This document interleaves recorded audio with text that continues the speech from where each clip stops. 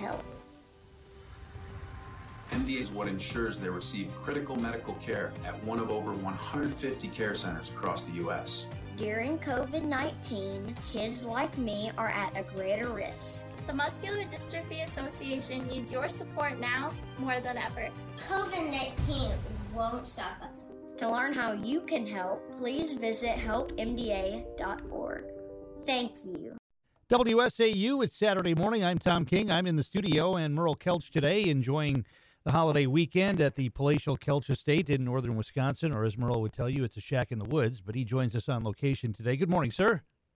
Well, good morning. It is indeed a shack in the woods, but I do have Wi-Fi and central air, and apparently I have some extra pets in the old trailer here today. So we're feeding some of them and seeing if we can relocate them to another venue. What are we talking? Squirrels, chipmunks, skunks? Just mice. Oh, So okay. All right. If you're a little hungry, I can bring you back a mouse souffle, Tom.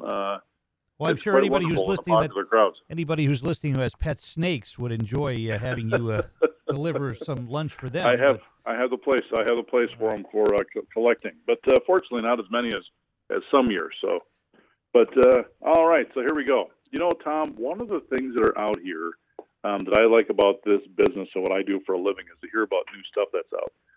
And I want to touch upon a company, and I'm not going to talk about it a ton. But I want people who are out here and our investors to go take a look at it and do research on it. So this is one I'm not recommending you go out and buy. I got to make sure I say that from a compliance standpoint. I don't know if it's suitable for you, but it's one that's interesting to me, just from a technology standpoint. So there's a company that's out there called Hyzon, Hyzon. Tom, we've talked about a whole bunch of times on this program about, of course, electric cars. And again, I'm a fan of electric car for commuting stuff within the city because we're not going to run out of gas and juice, or, well, I suppose there's no gas. But we're not going to run out of power for getting back and forth. But for long hauls and heavy stuff, it doesn't appear that it's going to work as efficiently as we thought it might. And so I've been a long fan of hydrogen fuel cells. And so, of course, Tom, you don't have to take up half of the earth to rip apart and make lithium batteries for it. And its byproduct is water. Not bad.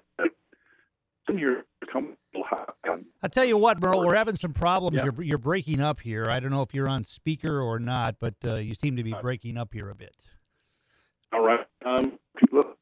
We can call you. All right, I'll tell you what, we're going to take a break here, and we'll come back and try to get our phone situation figured out, and hopefully we can reconnect with Merle in just a bit here on WSAU. The opinions voiced on this show are for general information only and are not intended to provide specific advice or recommendations for any individual. To determine which investments may be appropriate for you, consult your attorney, accountant, financial advisor, or tax advisor prior to investing. This show contains forward-looking statements that may not come true. Securities and investment advisory services offered through HBEC Incorporated, member FINRA SIPC. HBEC Incorporated, Kelch & Associates are unaffiliated companies, and this program is intended for Wisconsin residents only. Yeah, military life can have its challenges, but sometimes veteran life brings more. While serving in Iraq, an IED took both my legs, but it didn't take my spirit. As America's veterans face challenges, DAV is there. My name is Greg Gadsden, 26-year Army veteran. With the right support, more veterans can reach victories, great and small. DAV helps veterans like me get all the benefits they've earned, and that can be a life changer. DAV provides a lifetime of support to veterans of every generation, helping more than 1 million veterans each year. Today, I'm an entrepreneur, photographer, and public speaker. But there's more to be done and more victories to be won. With the right support, there are no limits. My victory is just being the best that I can be. Greg Gadsden, thank you for your service. May your victories inspire many more. Support more victories for veterans. Go to DAV.org. And WSAU, we're going to try this again now and see if we can connect with Merle Kelch, Kelch & Associates in Wausau. Good morning again. Hello. Hello there. There he is. All right. We are here. Well, folks, we tried new technology this morning, and apparently this voice over internet doesn't work this far north. Okay, well, we're gonna try it with the old-fashioned landline deal. All right, so here, I tell you what, I'm going to start right away with my story as if we started brand new. Okay. So here we go. There's a company out there called Hyzon, Hyzon. And for those of you that are looking around in investments and trying to look at future stuff, I want you to look at this. I'm not going to say that it's for you. I'm not going to recommend it for your portfolio. I'm not going to recommend that you buy the company, but I want you to look at the technology and make up your own decision. So in here, I'm a big fan of electric vehicles, and I think we're going that way. I think, Tom, for us running around the city and the stuff that we do, 80, 90% of the time, I think electric vehicles is going to be just fine. But, one of the things about electric vehicle is it certainly may be greener, but it's not green.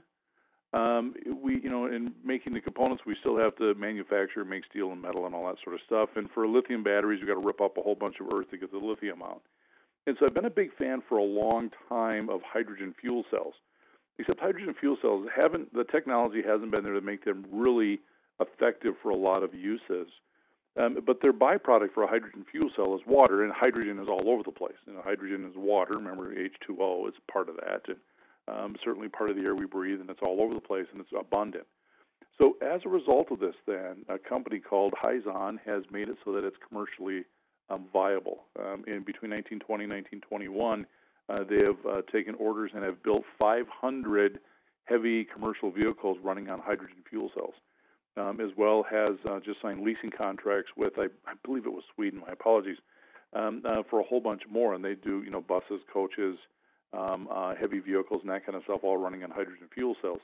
And it appears from the reading that I work with them, it looks like they might have hydrogen fuel cells that are going to be more applicable to vehicles. And so think about this, Tom. If we want to certainly be greener going through, it would make sense that we have our electric running.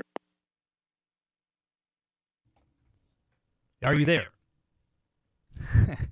Well, it appears that we are having phone problems again with Merle Kelch, Kelch & Associates, so we're going to try to reconnect with Merle, and hopefully this will work here before we're done with the hour. We'll be back after this on WSAU. All right, crew, let's get her dug. Honey, want to give me a hand? I'm planting that tree, remember? No matter how large or small your digging project may be, no matter how urban or rural, you must always call 811 before any digging project. 811 is our national one-call number, alerting your local utility companies to come out and mark any lines they have near your dig site. You must call 811 at least 2 to 3 business days before any digging project, so you can avoid hitting our essential buried utilities. This includes natural gas and petroleum pipelines, electric, communication cables, and water and sewer lines. So before you do this or this, make sure you do this. For digging projects big or small, make the call to 811. Brought to you by Common Ground Alliance. And we're back here in the studio, and you were talking about hydrogen fuel vehicles and a company that is making them viable. Where is the smart investor money going to go then when we talk about electric cars versus hydrogen versus internal combustion? Sure. Where's the smart investor money going? First of all, this is getting really difficult for me to remember the same story 3 times. I'm getting too old for this stuff. So in here, as I was saying, I think where the smart money is going is, but anyway, I think we have the ability to have the electric vehicles for our short-term distances, but we've got long-term distances to drive, either with vehicles, cars. If we have long distances, we're hauling freight.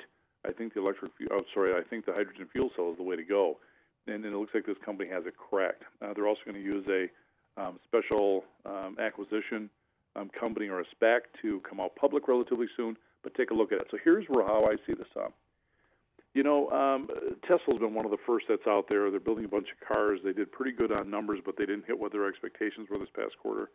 But Ford and General Motors are ramping up, and they're ramping up quickly with their electrical vehicle stuff. And in fact, you're starting to see both of their stocks rise as of late as a result of that. So the electrical market is going to be in there, but the long-term haul, I think we look at companies like this Hyzon. I think that's going to kind of be the technology that ways are going to go.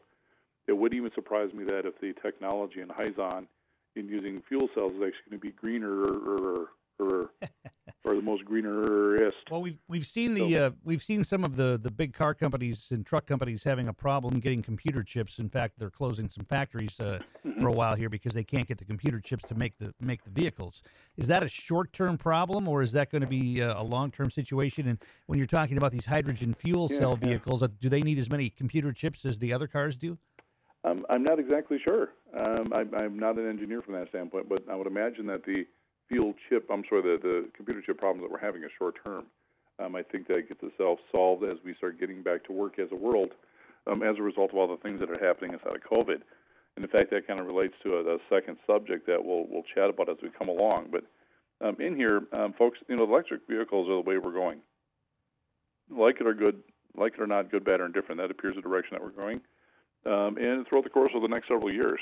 Well, you've talked in the past about, people have always, at least when electric vehicles first came out, people were complaining, well, I'll never buy an electric vehicle. It's wimpy. It doesn't have any power. It doesn't accelerate, yada, yada, yada. And as you've said before on the show, that's not necessarily true. Some of the electric vehicles have lots of acceleration and power. Mm-hmm. Yeah. I have a friend of mine, well, it's a friend of mine's brother, but he has a Tesla, and he says one of the quickest vehicles he ever had. We forget about that. It just doesn't make as much noise as some of the other vehicles he's had. Well, that's the part that's scary because, how do you shift in a 4-speed with a Tesla? It doesn't exist, so it's not cool. All right, tongue in cheek. Mm-hmm. But, we think about this. Tom, I'm not an engineer, but I think I play one sometimes just because I kind of like playing with stuff.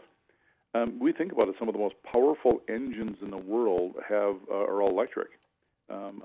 Ram-based engines, rail engines, that type of stuff. When we're making steel, folks, when they're pulling those extrusions out, they're using what's called a rail engine, which is essentially an electric motor. And the more power it gets is only limited by the amount of electricity you can stick in it. Now, Tom, have you ever been at the Rock and Roll ride in Disney, the Rock and Roll roller coaster? Have you ever done that? I can't remember if I went on that one or not. Well, you would remember if you would. And it's basically a rail engine that they use, and that rail engine is based upon power, and it has the most acceleration I've ever felt in my life. And fun story with this, we're waiting in line, and we're hearing people scream, and I'm with my buddy's daughter. We call her my niece. Well, she's now grown up in 23 and 24 kind of stuff, but she's just a little girl, maybe about 8. She said, Uncle Merle, will you come with me? I said, sure. So we get into this ride, and I'm hearing all these screams that were in queue, and I'm like, well, that's a really cool feature that they have me having all the scream sounds. And then they got me into this machine, and they let it go, and I screamed like a girl, and she still teases me about that. So it wasn't speaker screams; it was actual screams. Yeah, and big fat guys like me screaming. So there we go. But the thing is, the acceleration of an electric engine, if you're a car buff, is going to be faster than what you're going to find inside of gas. I mean, it's instant. It's 4-wheel drive. It's gone. And I'm okay with that. I like fast stuff. It's kind of fun. I just don't like the sudden stop at the end if you hit something. That was another attempt at humor, folks. Okay. Yeah, we're just attempting humor today, but that's okay. It's not real humor. It's just an attempt. So the electrical engines, I think, are fine for getting out. The problem becomes is distance. The distance becomes the issue, and then what do you need to do when you recharge? So with that, I like the hydrogen fuel cell stuff and the direction that industry is going. I don't know if Hyzon is the company. I'm not recommending to go out and buy them, but they have a great story, and they talk about how they're doing it. And I think it's worth it if you're an investor and you want to learn about that industry. That is a nice story about it. So that's where I'm going with that one at this point in time, and that's the story, and I'm sticking to it. What about investing in vehicle companies at this point, whether it's GM, whether it's Ford, whether it's Tesla, if you can afford it? I mean, what's the future of the automotive industry as far as investing goes? I think the future of the automotive industry is absolutely fantastic.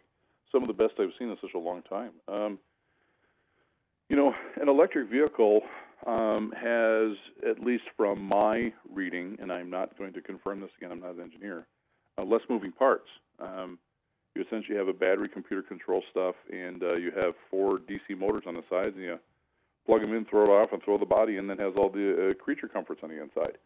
The electric vehicle also makes it so it's a lot more user-friendly for having semi-autonomous driving.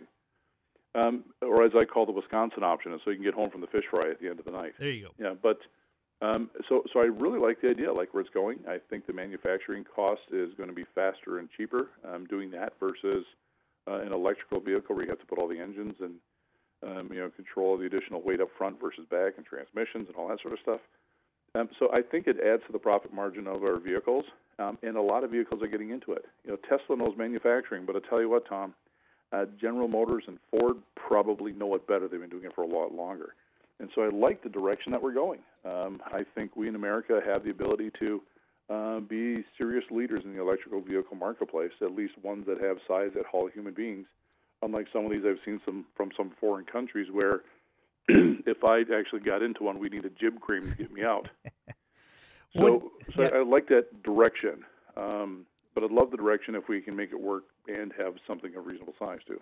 You know, with the what it costs now to buy a share of Tesla, or what it costs to buy a share of, just getting away from the vehicle stocks for a minute, Microsoft or any of these huge companies where the shares are so expensive.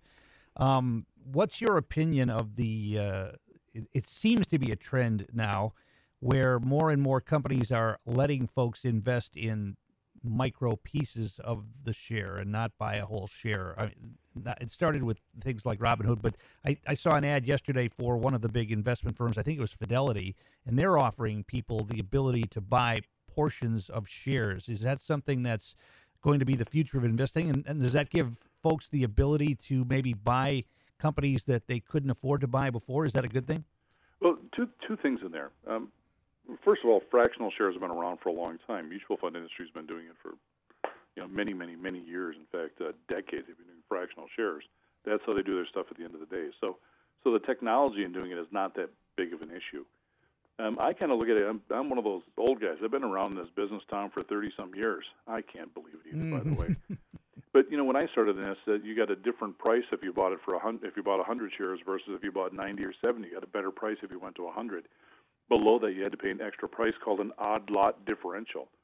Excuse me. And so that disappeared a number of years ago when we started having more digital type of stuff. I mean, I remember my original securities testing. You had to know what, eighth, quarter, 16th, half. You had to know all that stuff digitally, automatically. And it was part of the testing because you had to know what it was. Now it doesn't matter. You buy a stock, and it might be for $23.4 digits. So it's kind of interesting how that happens. So fractional shares, not that big of an issue. And from my standpoint, the only thing I think it does is it brings a lot of younger people into it, and it makes a lot of fractional shares and makes kind of a mess of stuff, though it's around. That's the only thought that I would have about it, and I'm assuming that somebody already solved that from a computer system standpoint. But if we're bringing a lot of people in, it's always better to buy one share or two shares. Now, maybe about a year ago, we bought 4 shares of Apple for a grandchild of one of our kids. And we bought 4 shares, and they said, don't we want to buy 5? I said, no, 4 is just fine. So, by the way, great idea to do that for your grandkids, Tom. I know they're coming soon, so just buy them a couple shares of stock here and there. When you talk about companies, though, like Apple, like Microsoft, like Tesla, where the shares are so expensive, we've talked in the past about how much growth potential is left in these companies. Do you believe that there is still room for growth in these companies that have been around for so long and whose shares are so expensive at this point? Yeah. We have to, Tom, you hit upon a question I get literally on a daily basis, such as saying, I don't want to invest in the market because it's too high. And I said, well, I hope the market keeps getting higher. Well, why is that? Because companies are still making money then. And the same thing with individual companies. Well, the stock price is too high. Well, why do you say it's too high? Well, look at where it is from now. Well, it's all based upon what the profit is. And so we have to look at a company not where the stock price is, but what's the profit that's driving up where the stock price is actually attained. And is that sustainable? Is it going to continue to keep moving forward? For example, if we take a look at Tesla for a stock price, again, not recommending to go out and buy it. So we say, well, we think that Tesla is too high, so we want to buy a share of that. We're going to buy 20 shares of some other stock. But if the other stock goes up 10% or Tesla goes up 10%, one share of Tesla or 20 shares of another stock, they both went up 10%. Yeah. It doesn't matter. And so it's 10% of whatever it is that you purchase. We'll have clients that will come in and say, well, I want to buy one share of Amazon. Oh, that's fine. Or should I buy 40 shares of something else? Well, it doesn't matter. 10% is 10%. Which company has the better future projections for profit and therefore letting that stock price rise? And remember, if we take a look at the S&P 500 or the Dow, it's nothing more than an index of all the companies on the inside of it and their ability to create and generate profit and move that stock price forward. I guess my question was, though, at some point, every company reaches a point where it's not going to go any higher, right? No. No. In theory, every stock price will continue to rise as long as that company continues to generate more and larger and growing profits. So if a company hits maturity and it just stops growing, and therefore you'll then see the stock price, of course, theoretically, when you see it in math, it stops growing too. One of the references we can actually look to that would be GE.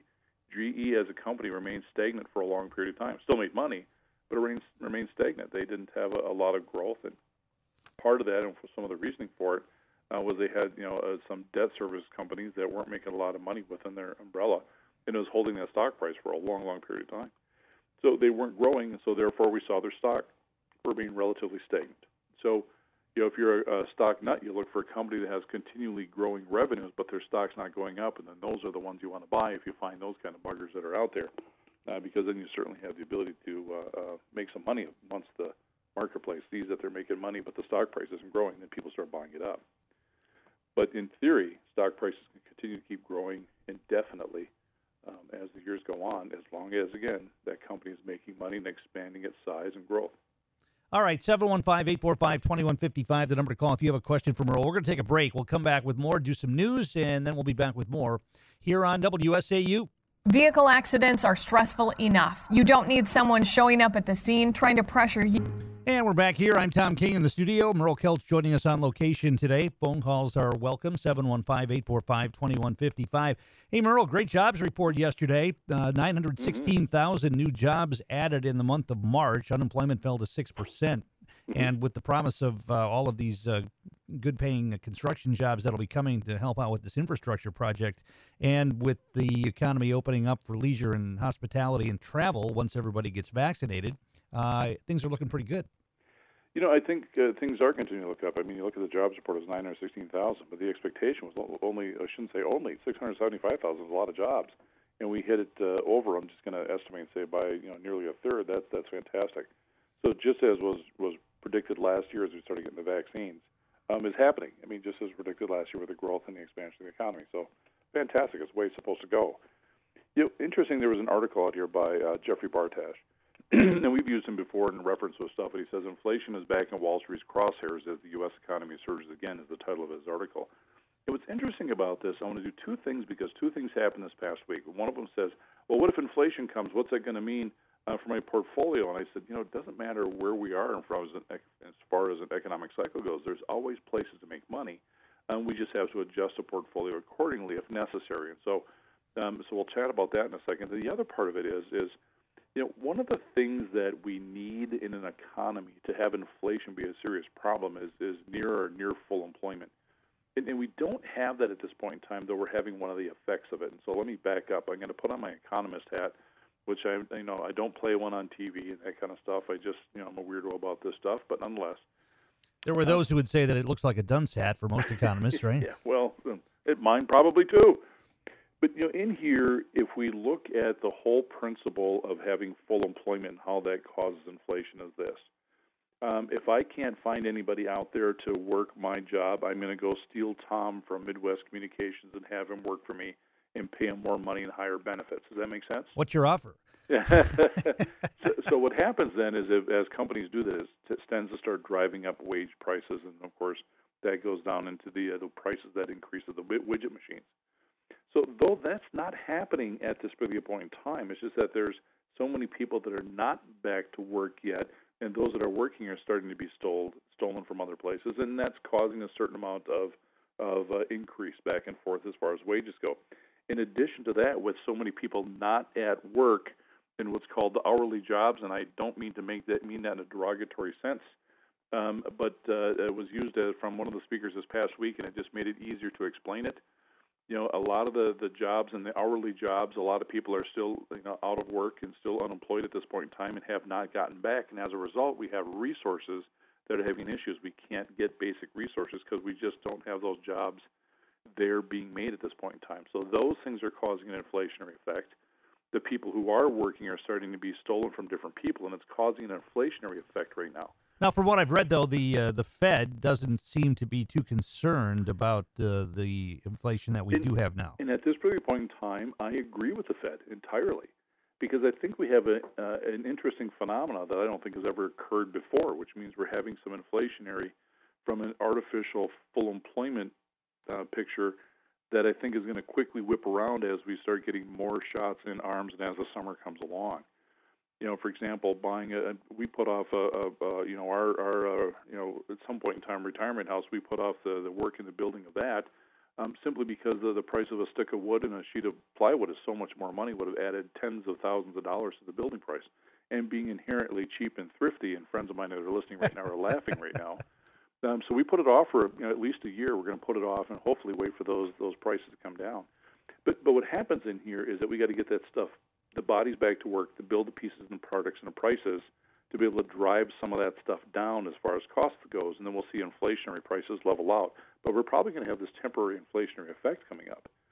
So we'll see what happens with that. Now, the one thing nobody wants to see is something that happened during the Carter years, which meant we had a recessionary period. And we're really not in a recession. We're in some sort of a weird asterisk that's going to show up in life as a shutdown and restart of an economy. I don't know if that's the term, but we're really not in a recession per se as far as a measurable standpoint, because all the numbers are all out of whack. But we're in this period of time, and as we start coming out of it, we should start to see that growth. And there was another point I was going to make to this, and it's escaped me. But as we start coming back, we should start seeing those numbers grow, and we should see inflationary numbers start to slow and start seeing expansion once again. Now, I've said it before, and this is the Merle Kelch opinion piece, and that is this. Usually we end up having an economic cycle. They usually go about 7-9 years, somewhere in that nature, a macroeconomic cycle. And then as you start getting long in the tooth, you have full employment. You have prices start going up. We have to start stealing jobs from back and forth. But things are clicking, and we very much were there in end of 19 and 2020, and 2020, and beginning of 2020. We were very much there. And so it would have led us to believe that we should have had a recessionary period of time coming up and preparations for that.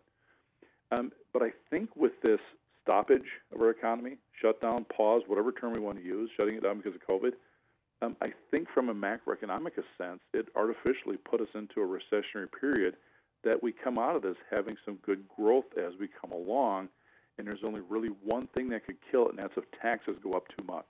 If taxes go up too much, it's going to disincentivize people, and we could see the economy not grow as much or go sideways much as we saw through a bulk of the Obama years. All right, I want to ask you a question about something that I just read on CNBC about small cap stocks. It says that in a 4-month span from the end of October to the end of February, the small cap Russell 2000, which I imagine is a index of small cap company stocks, good. I'm proud of you, Tom. was up 43%.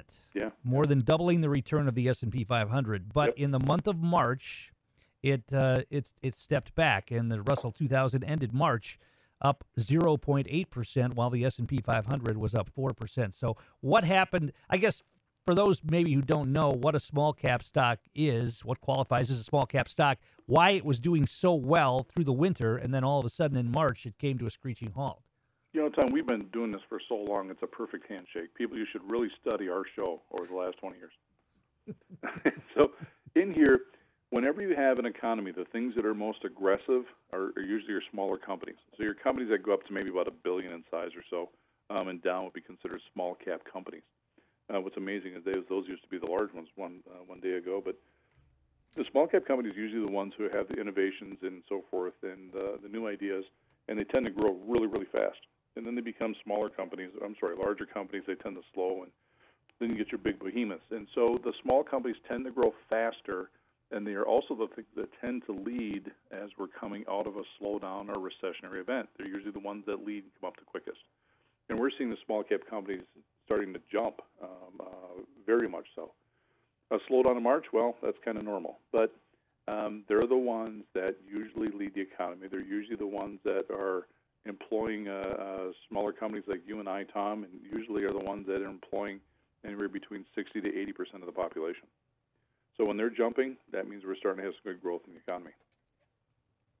All right, 715-845-2155 is the number to call. I was reading another article that from a she's the head analyst for Wilmington Trust. Her name is Megan Shue, and she says she expects growth stocks, including big tech, to hit more turbulence over the next 3 months. Mm-hmm. And she's helping build her firm's second quarter strategy, which is embracing value stocks and cyclical stocks as opposed to big tech. Yeah. Talk about why that would be a good thing for the average investor to look at. Well, what's interesting about this is let's back up to our diversification model that we certainly use in our office, and one that works over time, and a whole bunch of really smart guys, smarter than me, won Nobel Prizes on. You know, folks, when we look at growth companies, or those companies that because of the result of their actions that they've done, they've created a widget machine that works out fantastic, and they see some great, robust sales going for the years and so forth. Therefore, we want to buy because of potential growth. A value company is a company that somebody believes is on sale, and we can buy it up at an inexpensive price because something happened within their industry that dropped their prices down and their revenues are slow, but still a good quality company.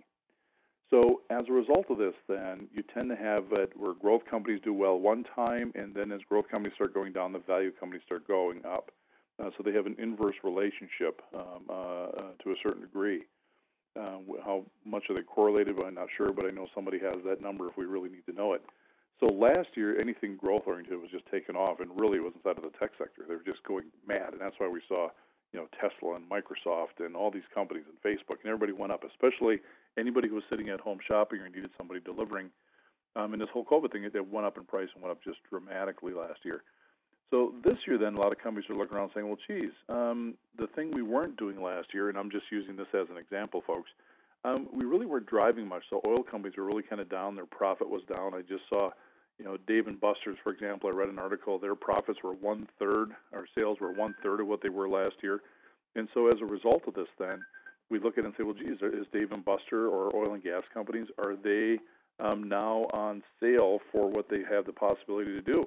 And so now we see the value companies starting to take off because people are starting to buy up those companies that didn't have a lot of profit but made it through financially and in still good financial shape.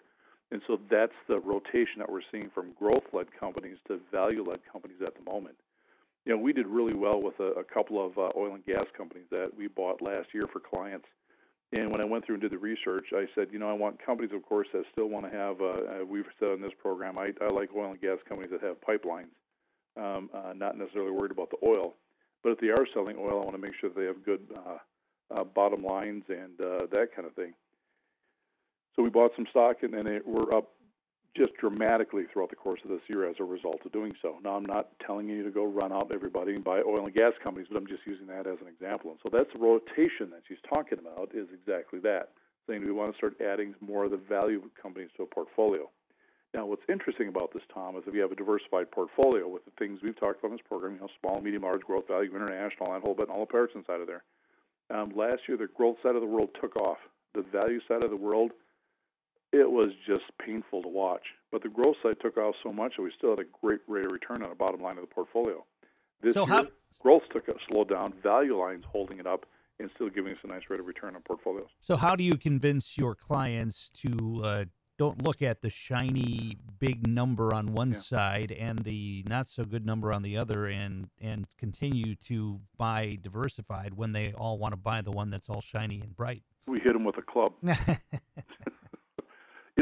That's, Tom, right there is probably the biggest reason that people like me exist.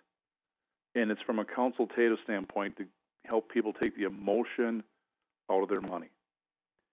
Folks, even when I invest, I get emotional with my money. I do. I'm like anybody else. Well, geez, this stinks, I'm going to buy it. And then I have to step back and say, what do I do for my clients? And I stop and I wait and I leave stuff alone. Otherwise, I too, like anybody else, you get emotional with your dollar. You work hard for the buck. You don't want to have it go down when it doesn't have to. But diversification works over the long term, and that's the thing you have to do, is simply to continue to go back and work with your advisor, because there's a reason, there's a plan of why you're doing a particular investment. And if there isn't any sort of reason why you're doing it, then I suggest looking for another advisor, because there should be a reason that your portfolio is in one place versus another. There's a stereotype of the younger people having shorter attention spans, and whether it's because they grew up with their phones or grew up with video games or whatever the case may be. Mm-hmm. Do you find that they share that short attention span when it comes to you trying to convince them to think about long term? Oh, yeah. They want it. They want it right now. They want the buying and selling of day trading and all of that, and they want instant gratification. Absolutely. Yeah, you hit it right on the head. It's kind of interesting. We'll get like the 20s and 30-somethings, and they'll say, well, I want to open an account, and I only want to invest in GameStop. And I first think, and this happened a few weeks ago, I'm like, why GameStop? Well, because it goes up so much. And it's like, oh, no. And so what I tend to do with the young folks like this is I send them on assignments. I said, we'll open it up, we'll help you invest. I said, but I want to teach you some stuff first. I said, tell me how much money GameStop made So I'll send them off, and I'll give them some websites to look at. Homework? You give them homework? Oh, yeah. So tell me if you want to buy Bitcoin, how much money does Bitcoin make? No, don't tell me how much it went up. Tell me how much the company Bitcoin makes. And I like to do that stuff just to try to open people's eyes to realize that, you can always in hindsight pick the best stock in the world, but you can't in the forward going forward. And so we have to do some of that with younger people because, again, that is that instant gratification that they're expecting. There were studies that were done, and we used to talk about this when we would do our classes, which hopefully we had the ability to do at some point in time in post-COVID world again. After 1999, 1998, when the stock market was up, 70, 80, 100% for internet stocks, the expectation was people believe that every year when you invest, you're going to get 18% rate of return, which is just, it's not that way. We all know that. So I don't know what the number is now, but my expectation is as of last year, and because of trading platforms that we have on our phone now, I bet a lot of people think that the expectation of the rate of return you're going to get is 20% every year, and that study would hold true once again. And it's just not the case. I mean, there are long-term rates of returns where a portfolio is diversified. It should be, based upon the S&P 500, at least going back to 1926 and on, is going to be somewhere between 8 and 10%. That's the neighborhood. So do we expect it every year? No. Some years are going to be -5 or -7, and some years are going to be +15. But it averages out to be in that neighborhood based upon the S&P 500. Now, are you going to get that in your portfolio if you're listening? Well, maybe, but also maybe not. We don't know. But all we can do is you build a portfolio for your best opportunity for that. But if your expectations are 20% and you want to buy, these crazy stocks that we hear in the news, your probability of loss is dramatic because you're not buying stuff. Again, it's weird time. You buy companies that make money. Strange, isn't it? All right. Well, we're going to take a break here. We're going to come back with more. We have a few minutes left, and we'll have some more information from Merle Kelch when we come back here on WSAU. Now, this day. Here's Chris Conley. Sometimes actors get tired of the roles that made them famous. On this day, April 3rd. Did you know that most adults with autism are unemployed? Together, we can create a more inclusive workforce. Please join us. Gave us hope. We haven't received a single bill from St. Jude, so I really can just focus on what's best for Renly. Finding cures, saving children. Learn more at stjude.org. The opinions voiced on this show are for general information only and are not intended to provide specific advice or recommendations for any individual. To determine which investments may be appropriate for you, consult your attorney, accountant, financial advisor, or tax advisor prior to investing. This show contains forward-looking statements that may not come true. Securities and investment advisory services offered through HBEC Incorporated, member FINRA SIPC. HBEC Incorporated, Kelch & Associates are unaffiliated companies, and this program is intended for Wisconsin residents only. And we are back here in the studio. Merle Kelch on location today, 715-845-2155. Got a few minutes left. Any other directions you wanted to go this morning? Anything that caught your eye? I want to share. There's a number that's out there that I'm really excited about for the next number of months. And so I get so many people that ask the question, are we going to, is the market tanking? Is the economy going down and that whole bit? And my answer has been across the board. And so many measures of this, and you can find it in economists all over the place. We see it in the job numbers here, is that no. In fact, at least for the foreseeable future, for the next several quarters, we should continue to have expansion in the economy. Again, tax rates with capital gains and corporate tax rates might be the factor that slows the economy down. Otherwise, with all of us getting back to work, shots in arms on a global basis, we should continue to see a resurgence and a growth in the economy. So that said, the ISM number shows that. So the ISM number, and I've said it so many times in this program, but it just makes sense if you've heard for the first time or to bring some education into it. ISM stands for the Institute for Supply Side Management. Their old number was the NAPM, the National Association of Purchasing Managers. That makes it easier. We know what they do. So it's an association of purchasing managers, and they're simply quizzed on whether they're buying for expansion or contraction. That's it. 50% is the mean. Above 50% is growth. Below 50% is contraction for the economy. And Tom, I don't know if it's a record number, but it's got to be close. This past week, 67 is a number, which is huge. Usually, if you're 51 or 52, weird guys like me jump up and down saying this is great. Well, this one here you got a bunch of guys running around, having a personal moment because they're so excited with the 61 number. Is there a way to look at that number and figure out which sectors are doing the most expanding and focusing your investments in those areas? Yeah, remember the ISM number is forward-looking about 6 months, and you can actually break it down. I don't have it sitting in front of me, but you can actually go into ISM.com, and it'll actually give you the breakdown of what areas look to have expansion.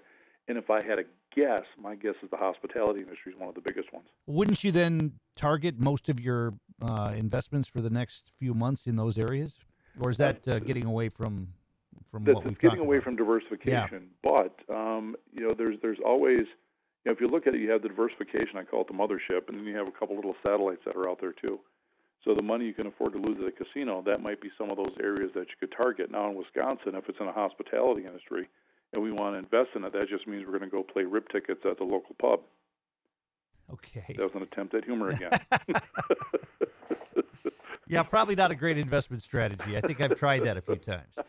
Me too. Yeah. So, I said this as a joke many times. I know we're running out, but let's leave on a little bit of humor if we can. I had a young girl come in to me one time. As a matter of fact, it was on a radio show, Tom, a long time ago. She said, "What should I do for my child for her 529 plan for education?" And it should be for a 529 plan was a conversation. And I don't know if you remember this one. I told her to buy a case of beer and $25 worth of lottery tickets. And she believed you? Well, this is on air, Tom, and she said, "What?" I said, "Yeah." I said, "So you buy the 25 tickets of lottery tickets, and if you didn't make any money, drink the case of beer, so you forget who gave you this idea." So then I had to stop, and I've used that a few times. It's been a lot of fun, but thank God nobody's done that. But there you go. That's the best prediction we have. All right. Well, we're just about out of time for today. If folks want to get a hold of you on Monday, how can they do that? Monday, we will be in the office, 3rd Avenue and Bridge Street in Wausau. Stop on in for a cup of coffee, say hello and hi. You can call us locally, 715-849-3600. Outside of the Wausau area at 866-355-5100, or find us online at KelchAssociates.com. Well, I'm happy we got our phone situation figured out this morning, and we were able to get most of the program in. And, no more voice over internet, brother. All right. Enjoy your weekend. We'll talk to you again next week. See you then. Bye. Merle Kelch, Kelch & Associates in Wausau. We've got Brewer baseball for you tonight. The Brewers taking on the Twins as they resume that series at American Family Field in Milwaukee. Pregame show here at 5:35. You can also hear the Bucks game tonight against Sacramento on our sister station, AM 1390 and FM 93.9 The Game. All coming up, the news and the polka shows are on the way next.